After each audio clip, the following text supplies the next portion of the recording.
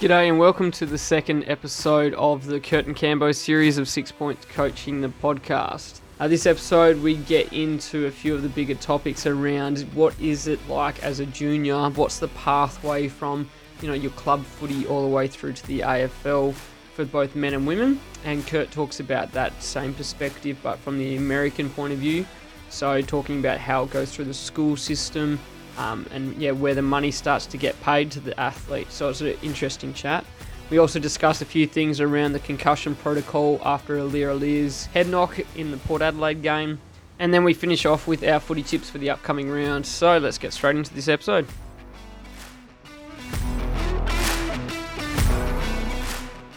Yeah, how we doing? It looks like you're always wearing a new kit each time we catch up. It's good. Well, I have to wear them for somebody. Nobody else cares. That's it. I'm sorry I haven't dressed up for you then, mate. I feel bad now. Well, I didn't wear anything really last time. I just had the hat on. But yeah. But, now that the Demons are guaranteed to be in the grand final, I figure might as well just get it all out there. Yeah, okay. Right, I talk it up, mate. Well, so I guess just kind of start with some what we saw this week. Yep. So I had two comments of the week. I don't really want to talk about Buddy. Like, Buddy's been done. We all know he's great, and I didn't get to see very much of him. And I know that you respect him as one of the greatest players of all time. So that's I think that's fair. Pretty much it. He's very talented, and I suppose from a corporate point of view, I do wonder that he was the first person to get a really long contract for a lot of money. Looking back, I wonder how much people would say, was that a good investment or a poor investment? But I definitely think that Sydney Swans have benefited because they're a non-AFL state and they're a predominantly rugby league state. And Buddy Franklin is the sort of guy that puts bums on seats. So I think that ultimately they would have benefited from that contract. That is the stuff that I'm hearing on what I've listened to so far, is that they think that even though they didn't get the ultimate goal of a premiership, they still did expand their membership base and the interest just in Sydney and New South Wales altogether. So it seemed like a benefit, even though people that just watch the game and say if you don't win a championship, then it was a waste. So that's enough of that. But the two things that amazed me this week were, one, Max gone, just taking over that game. Yep. But the Tigers are ahead by 8 or something, and then just Max gone just goes into an extra drive and just does all of the clearances himself and everything. So. Max Gawn's incredible. I think if you were to think about right now in the current year, who's the most influential player? Who, when they're on, they change a game, and when they're off, it really affects the game. I'd say he's probably up there in the top couple because, he turns into an extra midfielder, yet he's the tallest bloke on the ground. And so he's like a key marking target for anyone to just pass it down the line, and he'll probably outmark anyone. But then he's also smart enough and skillful enough to play on and have a kick and hit up a target himself rather than having to look for a small midfielder and make it so obvious what he's about to do. Right. Like other ruckmen, they always are clunky and they're always like, oh yeah, where's someone to give me a hand pass option? Yeah, he doesn't need that. He's silky with the ball. And I think there was that against Brisbane, he kicked that goal from outside 50 for a set shot. Not many ruckmen can do that. Most ruckmen struggle anything more than 40 metres, I think. So I think, Max Gawn right now, he won't win a Brownlow because they don't award Brownlows to ruckmen. But if you were, if I was coaching against him, I would be like, well, how can we do what we got to do to stop this bloke? Yeah, he's insane. The other thing that just wowed me was Taylor Walker, where he gets that one-handed mark and Alia's on him, and they're at 65 or something like that, and he starts to swing to his right, and Alia over attacks him too hard, so then he swings back to his left and just kicks left-footed from 50. And I was just wondering, I know there's a lot of players that kick both sides, but for goal, accurately from 50 both sides? I think it's safe to say that, to make it to the AFL, you probably have to have both legs, to some capability. Again, referring to Brisbane, Joe Danaher, for example, he can't kick on his right. He's hopeless on his right foot. I was saying like Buddy does, but Buddy's not kicking goals from right side, right? He's seriously Yeah, only left foot. I find that the left footers are incredible left foot kicks, but they struggle with the right. But people like Taylor Walker, Patrick Dangerfield, you sometimes wouldn't know which leg he uses. Yeah, there's a bunch of them out there. Like even Scott Pendlebury and guys like that. They kick both legs and it looks really good, and you wouldn't know which one's their dominant foot. And so you need to be able to do that. But Taylor Walker is probably the main guy in terms of key forwards, like big men who are playing with both legs as silky as a mobile midfielder. And I think because I've seen it a lot where they're good both sides for passing, like hitting up targets and stuff like that. I just never really noticed it on a big, long. I think Jason Ackermanis, he used to play for the Brisbane Lions as well, but he was probably the main guy that you could see him kick left and right foot. He could do drop punch from the boundary line where other people would have to snap it, and he could just slot it left and right boot. Both feet, no worries. He could kick from outside 50 with left and right, like he was insane. He's probably the best I've seen, but obviously I'm coming from a Brisbane fan perspective. Right. But I genuinely can't think of anyone else who was as good. Maybe Sam Mitchell, when he was playing, he could kick both feet really well, but he wasn't as much of a big goal scorer like Tex Walker. But I don't know if you've seen the video where it was the camera angle behind Taylor Walker when he does that goal you're speaking of.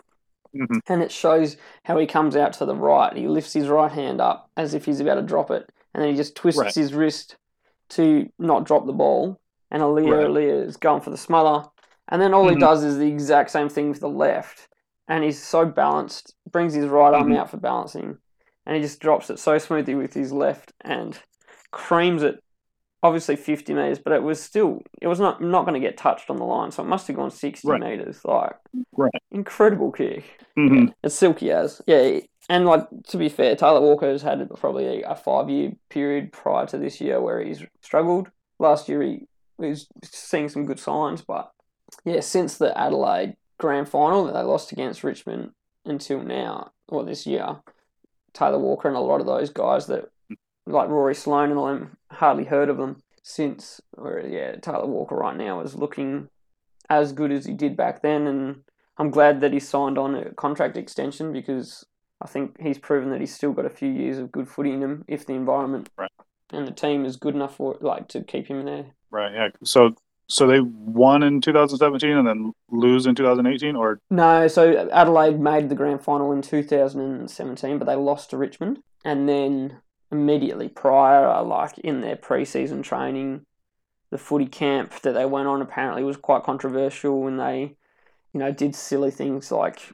played the Richmond song all the time to try and make them, get the blood boiling and make them really energetic for the season, when really it just got them really pissed off. They lost a lot of unity and cohesion within the group. It seemed like a lot of people got really angry with how Adelaide coaching staff or whatever tried to handle that situation. I think you can read about all that in Eddie Betts' autobiography. So when did Eddie Betts leave the Crows? Did he left the Crows to the Blues? Is that? Yeah, so Eddie Betts was originally drafted to Carlton, and then he did however many years, I can't remember off the top of my head, but he had probably a 10-year period or more at Carlton.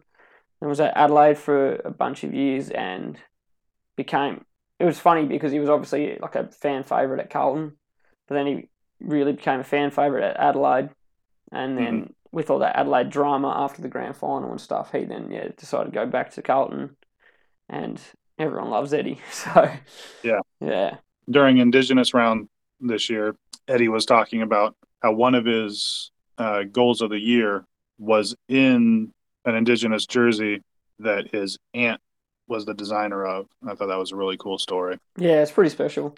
I think that one was the one against GWS where I think he rolls it along the boundary line and scoops it up and sidesteps a couple of blokes and somehow finds a way to snap it through. It was pretty amazing. Yeah. All right, so that was my stuff that I saw this weekend. Is there anything that you wanted to talk about? Oh, as far as what we saw game wise, the main thing I think was that all the top teams lost. except for this one. Oh, they're not in the top teams. Yeah, so Collingwood, Port Adelaide, and Brisbane all lost, and like we tipped Adelaide, I think, but knowing that showdown was a time for Adelaide to shine, probably should have thought the same thing about the Q clash. Like Gold Coast probably have been planning for that game for a few weeks. It's a game that they've lost consecutively for I don't know how many years, 8 years or something. So Right. they must have been really setting themselves the challenge to win that game, and Brisbane didn't come to do anything. And then obviously Carlton beating Collingwood as well. So on Friday night, I think, I suppose like it's just interesting when you look at how the season's gone. If Brisbane won against Gold Coast, which they were the one out of those 3 games, that was the one that Brisbane should have won. They could have gone into second spot because Port Adelaide lost. Like to me, it's coming to a real pointy part of the season. Yeah, the big teams either are getting a bit complacent or they're getting a bit tired. Maybe they're getting ready for a training block where they're about to relax for a bit so that they can peak for final series time.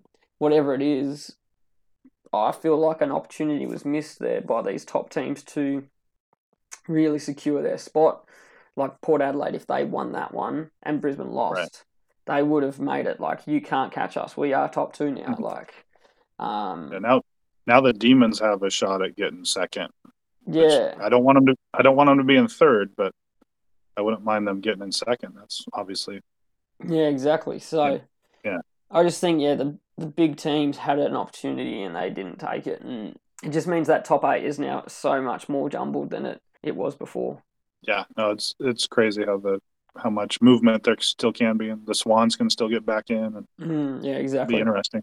Yeah. I guess we want to continue down this track. I did have the Aaliyah incident that everybody's talking about, the head knock, and I was wondering from your standpoint as a coach, putting the coach hat on of a coach of young people, like how do you see that and how it was handled, and like how are you thinking of how you want your girls to watch that incident? Yeah, I think player safety at junior level is number 1. Winning or losing, enjoyment or social element, all of that is second to player safety. So if a girl has any niggles, I'm strongly advising them not to play because it's junior footy. It doesn't matter enough. Well, one game doesn't matter enough in the whole scheme of things. I'd rather them get healthy again as soon as possible and all that sort of stuff. At AFL level, I still think as well, like there's that many lawsuits that are coming up or fear of lawsuits that are coming up. Even though players, I think, like if they accept match payments, to me that means they're accepting the terms and conditions of the Right. playing surface and the physicality of the game, and that they're entering at their own risk. But for some reason, players or former players are still able to sue the AFL. And you see it in other sports as well with this concussion stuff. My position is I don't think that's fair on the league. You chose to enter the field to play and you knew exactly what you were coming up against and you got hit. And that, you got to deal with that as far as I'm concerned. But I think that if I was a coach and in the AFL, you're paying those players, I think you just got to follow the protocol of just being like, they got hit, they competed well at the footy, all that sort of stuff. And then come to the bench, do your HIA assessment, and if you fail it, you're off, no questions asked. And if you pass it, I would still be sceptical. I would not put them in a position where I feel like my game plan is reliant on their performance. I would expect their performance to drop.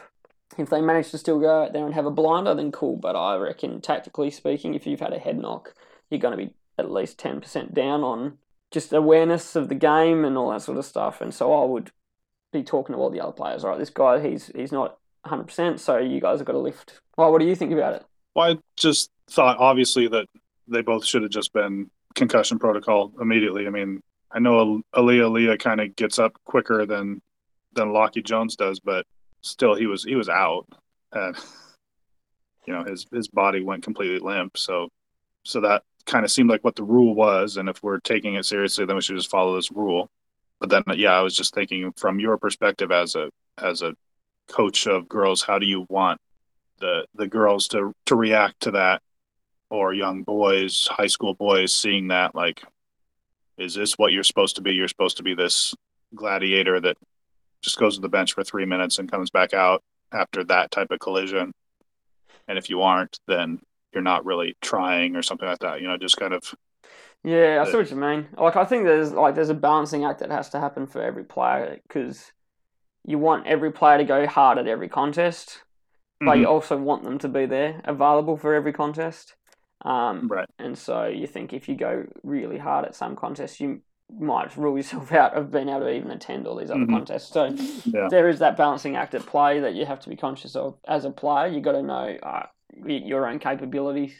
I think from a junior player watching on, I think that they should probably know that you're still doing the right thing by competing and going hard. If you have second guessing at all, you're gonna struggle.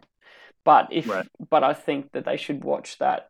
Well, the AFL clubs are on show. They're on show for the parents, especially. The parents are going to say, no, you can't play footy this year because look how rough it is. I think that's something that they're fearful of. The AFL, like they don't. That's why they've kind of reduced the contact involved in the game to increase participation at junior levels. But I think it's more about how do the clubs handle it post-injury that's more important, because I think that they're risking the brand of the game, worsening. Yeah, the way that the doctor decided that Aaliyah didn't need the stat test, that just the quick conversation on the bench was enough. And then Ken Hinckley comes out and says, we don't ever risk player safety, blah, blah, blah. And then 6 hours later, the doctor's saying, I screwed up. I should have done the stat test. And that's kind of. Yeah. Yeah, they've all put forward people-pleasing responses at the time, and then I think should have followed protocol. The clubs have got to be seen to be doing the right thing there, but I want what happens off field to be done above board. I want what happens on field to be just pure footy. Like if you get hit, you get hit. Right. I definitely don't want. It definitely wasn't about should one of those guys not gone hard at it or anything like that. It was more of how the club and the doctors and what that shows to the rest of the people about how seriously they are. So now that the AFL is, I'm not sure if a sanction has actually been handed down, but it sounds like they're probably going to. And they did eventually force the 2 players into concussion protocol. So I don't know. I haven't read up on all of that. All right. Well, I guess the only other thing I was thinking about asking you was what junior footy is. And I remember you saying that your parents weren't sporting people. Does that mean that they didn't even they had no sports that they watched or anything? They didn't care? Yes, my dad couldn't care less about sport. He's only kind of started following some sports from a very large distance because me and my younger brother love it so much. But if a game of footy or a game of state of origin rugby league's on TV or something, Dad's tinkering somewhere and he'll walk in and just, so our team's winning, and he'll walk off again. He doesn't really care. Whereas my mum gets quite invested. So she grew up in Queensland and rugby league's a big thing there. So she followed it. But then when they moved to Perth, she stopped following sport until us boys pretty much didn't give her an option really because we loved it so much. So mum joined in all of our footy tipping and our fantasy and all of that, and she watched all the games with us and stuff. So she beat us all the time in footy tipping and fantasy as well, I might add. So at this level, so when you're saying junior footy, so what is this league then? So it's not, because in America everything is high school versus high school. There is club teams, but that's secondary. Right. Yeah. You'll do that in the off season just to stay sharp. And of course, when I'm growing up, club stuff wasn't really a thing because specialization wasn't a thing. So you just played the 3 sports and you just kept on playing the 3 sports until you got into university. And if you were good enough at one of the sports, then you specialized. But now I know that all the kids, they're going to summer camp doing soccer I'm a soccer player and I'm soccer 365 days a year type of thing. Yeah. So the way it works here is you're in your district, so it's based on location. You're a 10-year-old kid. You sign up at your local club, which is your local sporting ground in your local shire. If you play that is your main thing. You're probably training twice a week and have a game either a Friday night if you're a girl or on the weekend if you're a boy. You can play school footy as well. Typically, school footy is very much secondary to club sport because you probably wouldn't train, or you might train once and then you play your game, and it's just fun, and it'd only be for one school term of the year. It'd just be probably term 2 or term 3. We have 4 terms. And then unless you went to a specialised sporting school or a specialised football school, and then you would do your training as if it was a subject in your day at school, and then you play games whenever they do games. And they'd have the specialist schools tournament happening behind the scenes. But you could still get selected to play in waffle and stuff through the school system, but it's a lot less likely because the pathway between clubs to the waffle clubs is a lot more seamless. So, like I said, you've got your local club within your local shire. All of the clubs within that area are part of a district which is affiliated with a club in the Waffle W or the Waffle Men's. So, for example, we're at Kareen, which means we're a part of the Subiaco district, whereas another team, let's say Kingsley, might be associated. I can't remember exactly which each club is associated with, but let's just say Kingsley's associated with East Perth, I think. Joondalup might be associated with West Perth or something like that. Then you're at your local club, depending on what age group you are. If you are one of, let's say, the top 3 or top 5 of your team, your coach might be able to say, hey, I think it's worth this player getting an opportunity to play in the waffle programs for their age group. Or it might be a case of the waffle teams coming and having a look and seeing who's out there and all that. But the process there is not like black and white. But simply put, if you are an amazing player and you're dominating your age group, you will be found somehow. Whereas if you're a reliable player and you do your job, but you're not necessarily flashy and a standout, there's got to be maybe a few other things, like a coach or someone being your advocate to kind of get noticed. Then you'd go to a development squad, which is like let's use Subiaco as the example. They would say an under-16s, you've been talent identified as maybe one of the top 2 in your team, and collectively across all the teams in the district, we're all now together. We have a few training sessions or a block of training, maybe 2 or 3 a week, until we do a big tournament over 2 or 3 weekends, and we verse all of the other development squads. And that's what happens. So I coached a couple of times at Subiaco development squad for the under 14 boys a few years ago. So that system was all right, but it felt like it was almost like a mass produced thing. It was more that you were training with players that were just as good as you, not necessarily a development program for the players. But as they get older, they do more development-focused things.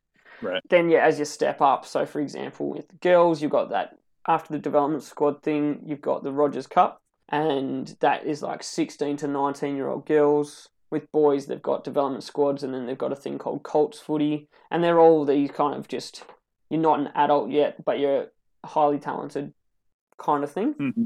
And then after that, you've got Waffle W, so it's juniors, Rogers Cup, Waffle W, and then AFLW. So that's the girls are very easily, because there's so little participation compared to the boys, there's only a few steps in the journey.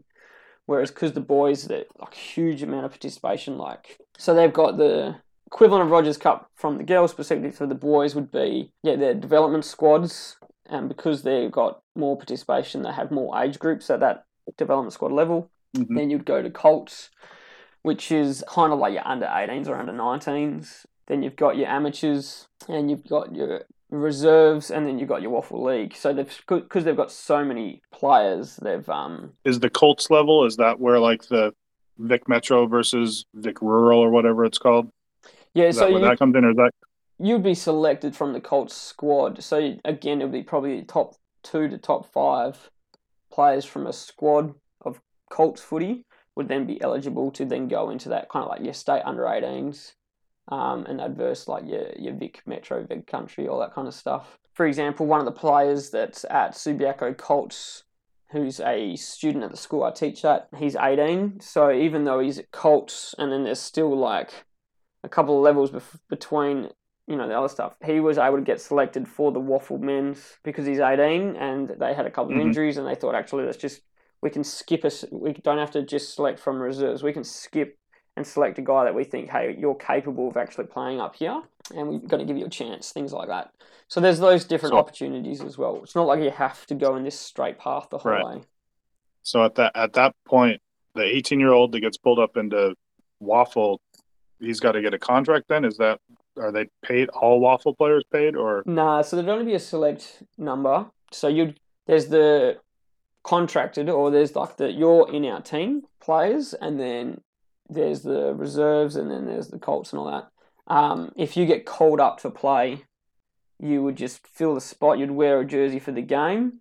You might get asked to train with us, but you're still registered with this original level, like with Colts footy or something like that. So you're not contracted with them. They can drop you and take you as they need. But if you were one of those top players, they would say, hey, we want you to train with us. We want you to be a part of our team. We can not select you to play, but it's not like we're going to drop you out of the system or anything like that. Right. For the boys, I don't know exactly how much money they would be getting, but it wouldn't be a great deal of money. For the girls, some Waffle teams are considering paying their players next year for the first time, like a match fee of, say, like $100. Yeah, so there's a few things that's going on in play, and you've also got like your schoolboys comp and the state school teams competing against each other, and that gets watched by AFL scouts. Obviously, any state level of any competition is going to get watched, but if you're a part of the state under-18s that's in line with the club kind of pathway to the footy, to the AFL, I think you're going to get watched by more people when you're along that journey. That's wild. That's a lot of stuff going on because, and I don't think it's changed much in America as far as, so when we're like grade 5, 6, 7, that's all just club, community-based. We'll have like championships for just inside of, like, kind of like you're saying, your zip code, but they're, nobody really cares about it. It's not real hardcore stuff. You got the little league stuff. Little league is a little bit more baseball. Little league is more competitive on a national level. It's been around long enough that you can go from when you get to 12 and 13-year-olds. That's when you're considered in the majors of the little league system. And so you're in your zip code, you're on some team. So I think we had like 8 teams in our little zip code, and then you made an all-star team.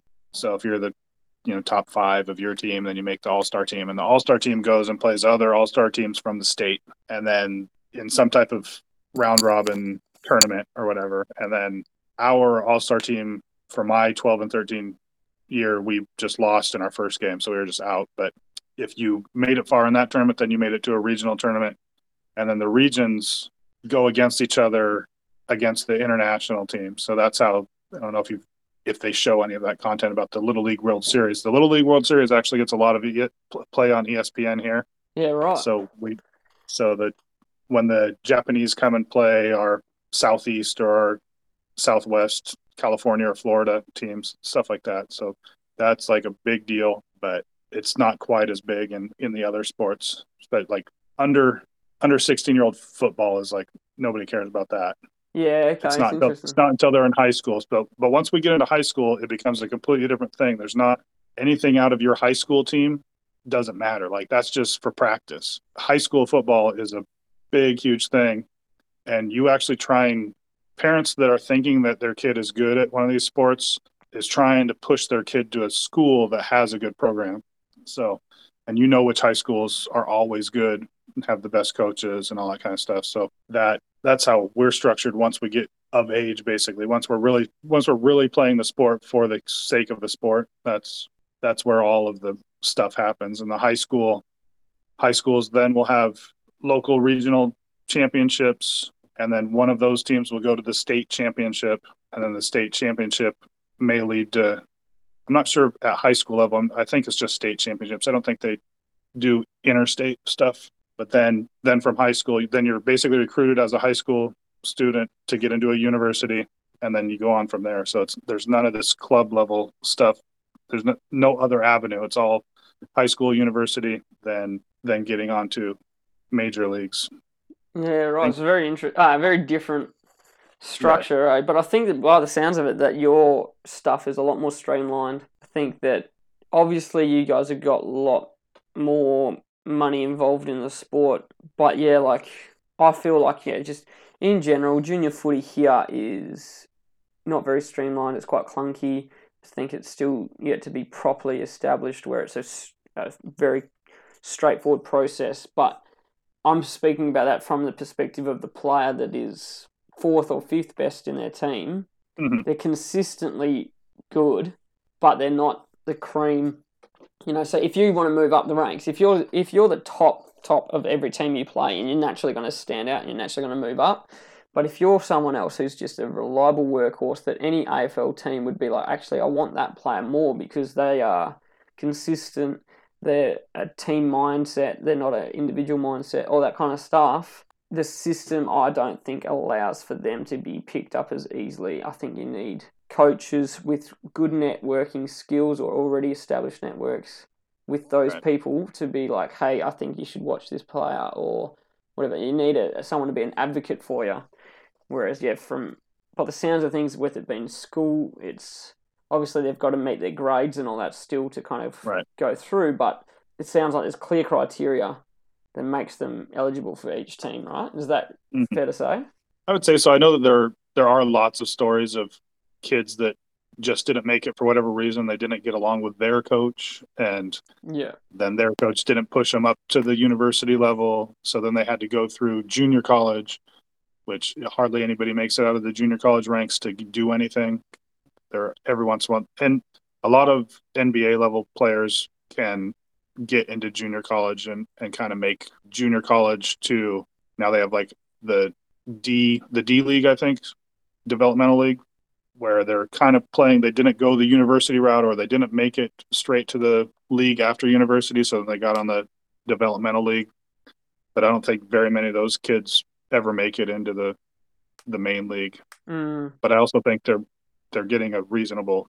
I think they're making like $30,000 a year instead of so like it's okay. I know that a lot of baseball players are just like, I just want to make the minors because I can make 35 a year. You're bus traveling all over the country, but you get to play baseball and it's an okay wage. It's do it for a few years, have a bit of fun, get paid. Yeah. So it definitely, like, to hear that waffle level you can't make a real living at it, and you still it's like going back 40 years in the AFL where you had to do 3 jobs on the side, or like what ladies footy is now, where they have their jobs outside of. Yeah, well, ladies footy is ahead of the waffle in the sense that you're traveling nationwide. West Coast Eagles might have to still travel to Brisbane or whatever on the other side of the country. So there's obviously a bit more resources there, whereas waffle teams, you're driving between districts of the one city. Yeah, and like you look at some of the wages that I've been reading about in the AFLW. Not all of them are amazing, but majority of them are doing okay, considering what they're doing in terms of the product that they're creating for viewers. Well, I think it was like kind of in the last 2 years, right, where they really pushed it. Yeah, there was a 94% pay rise apparently quite recently and stuff like that, like a year and a half ago or something. So from what I'm hearing, it sounds like American sports has been designed by some very smart people, and it's a clear, consistent process. It's like a perfect flow chart by the sounds of it, whereas in Australia, it seems like there's a flow chart there, but there's a lot of areas that allow players to fall through the cracks. Yeah, I know ours gets a lot of heat in the last 10, maybe more years, where a lot of the talk is about whether the universities is that the right route to go, especially because, university football is big business, and they don't pay the players anything. They're filling up 100,000 person stadiums to watch these big level Alabama versus whoever, and these kids are doing it just for scholarship to go to school. So they get to go to school for free, but they're not really going to school. They're just, taking the easiest classes and then playing football and then hoping to get into league. Yeah. Hoping. Yeah. So they're kind of like using up these kids when they're 18, 19, 20, and the colleges are making just ridiculous amounts of money, and the coaches are all millionaires. And so there continues to be this push to how can we compensate the players. So the process has been set up by very smart people, but it's taking advantage of the people that are creating the product. Yeah, that's hectic, really, when you think about it. Yeah. Yeah, we've stretched that on long enough. Let's get into the tipping. Right, sounds good. Well, I guess I wanted to talk. Like, is there any game on this that like excites you from a standpoint of like I need to watch this game, like this one? Like there wasn't reading through these. I think like the Sydney Bridge clash again. I think will be interesting. But yeah, I think that one's probably it is a 50-50. Then again, last week we were confident on all of our tips and we got a lot wrong. But it's just more from a like just looking at the matchups. Like none of these are really. Yeah, I think the Carlton St Kilda one's going to be interesting just for how the ladder changes because of it. Mm-hmm. I'm going to the Brisbane Fremantle game. You're going to watch them lose? All right. Oh, mate. Wow. Didn't take you long at all, did it? Right, anyway, so let's go into the games, though. So you got Friday night's game is Western Bulldogs versus Richmond. Yeah, what do you reckon? Like, I guess this is one of the other games that's good and could actually be a battle. I always give the Tigers a chance to be a strong team and fight and never just roll over. And the Dogs didn't pull through last week, so I don't know. I don't think either of these teams really lost anybody big to injury this past week, so I still think it'll be close. I'm just going to go for the Tigers because I think they have that killer instinct. They pushed the Demons for 3 quarters until Max Gawn took over, so I think it'll be close and anyone's game to the end. Yeah, I think that, I'm going to go with Richmond on that one as well. Simply put, I just think they're better than Western Bulldogs. All right, Saturday, the best game of the round, apparently. Essendon versus West Coast Eagles. Yeah, I just got Bombers by 37. I'm not going to give them the 40. I'll still take them for 1-39. Yeah, okay. I'm not going to give them the 40. Yeah, nice. Yeah, I agree with that. I don't know what Eagles are going to be able to... Yeah, what are they going to be able to bring to the table, to be fair? All right, next one, Adelaide versus Gold Coast. Both teams coming off wins against, top 3 teams. So, But I think Adelaide at home, they played quite, exceptionally against Port Adelaide. So that's who I'm going with. Yep, I got Adelaide by a couple goals. I think the Suns have a strong enough defense to make it interesting, but I still don't think they're not traveling well yet, right? They still only win at home. Yeah. Yeah, I think Noah Anderson, though, for a big game, and Tex Walker for 4 goals.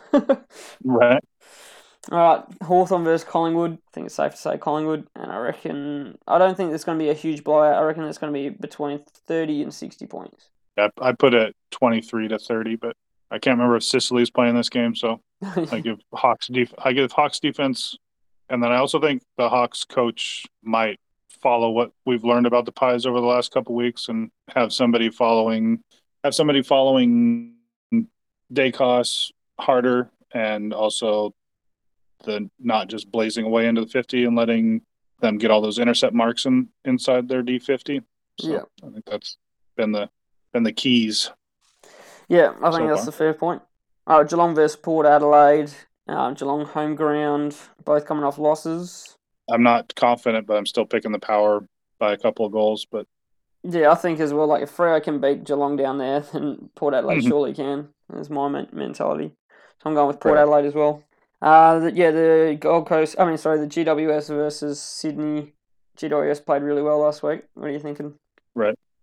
Yeah, and the Swans also played well to take that one from the Bombers, but I don't know, the Giants won this game last time by a point earlier in the season, I think. Yeah. I'm thinking it's gonna be right there again. I'm tipping the Giants, but kind of want the Swans to win because I want them to get in also. So it's like, I don't know. Yeah, I think Giants though for a win, and I think Toby Green for a few goals as well. He's looking like he's building into some nice form. All right, North Melbourne versus Melbourne. I reckon North Melbourne by 100. No, I think Melbourne here, and I reckon by 40 plus. Yeah, I got them in that 60 range if they decide to try. If they want to actually go for it, I think they'll do the 60. But... yeah, they've got an opportunity. They need those points to, assuming the Dockers don't just beat the Lions, they're going to need the points to get into third place. And then that's it. All right, Saints versus Carlton. I don't even know what to say about St Kilda, but They managed to win last week quite well. So, where are you putting this one? I got the Blues at 20 points. I know they're scoring recently. Yeah. Maybe Curnow can get another 6. I don't know the Saints have a good defense, right? They're still one of the top defenses in the league, right? You'd think so. Luke Bruce kicked 6 goals against St Kilda last week, but they in a losing team. So, to me, one key forward can get away. So Curnow might have a field day. Yeah. Yeah. All right. I reckon, Carlton by 15 to 20. Fremantle versus Brisbane in Perth. Freo, they've got I don't know, they're on a sugar high because they managed to do something that no one thought they could do against Geelong last week, but it's all going to come crumbling down very quickly. Right. Brisbane got a wake-up call against Gold Coast, so they're going to be putting on 120 points, and Fremantle will sit on 60. That makes sense to me. And the Dockers also, they seem to lose at home. Like, they've lost a lot of home games this year. That being said, I'm still going to pick the Dockers by a goal. Oh, vicious. Oh, man. I think if Daniel Rich gets selected, that'd be good because he's been out for a while. He should be fresh, but from all my memories of watching them in Perth, I think he plays well in Perth. Like, he grew up in Perth, but he seems to always get a goal when he's in Perth, outside 50. I was going to say from like 65 to inside the square. Yeah. So if he plays, then I'm even more confident. Then it's going to be a 70-point win. Should be a good one, and obviously looking forward to our chat next week as we keep diving deeper into just understanding Australian and American sports. It'll be good. Yeah. Alrighty, take it easy, mate. It's been good. You too. All right. Well, you take care. Yeah, you too, mate. Cheers. Take it easy. All right. Thanks.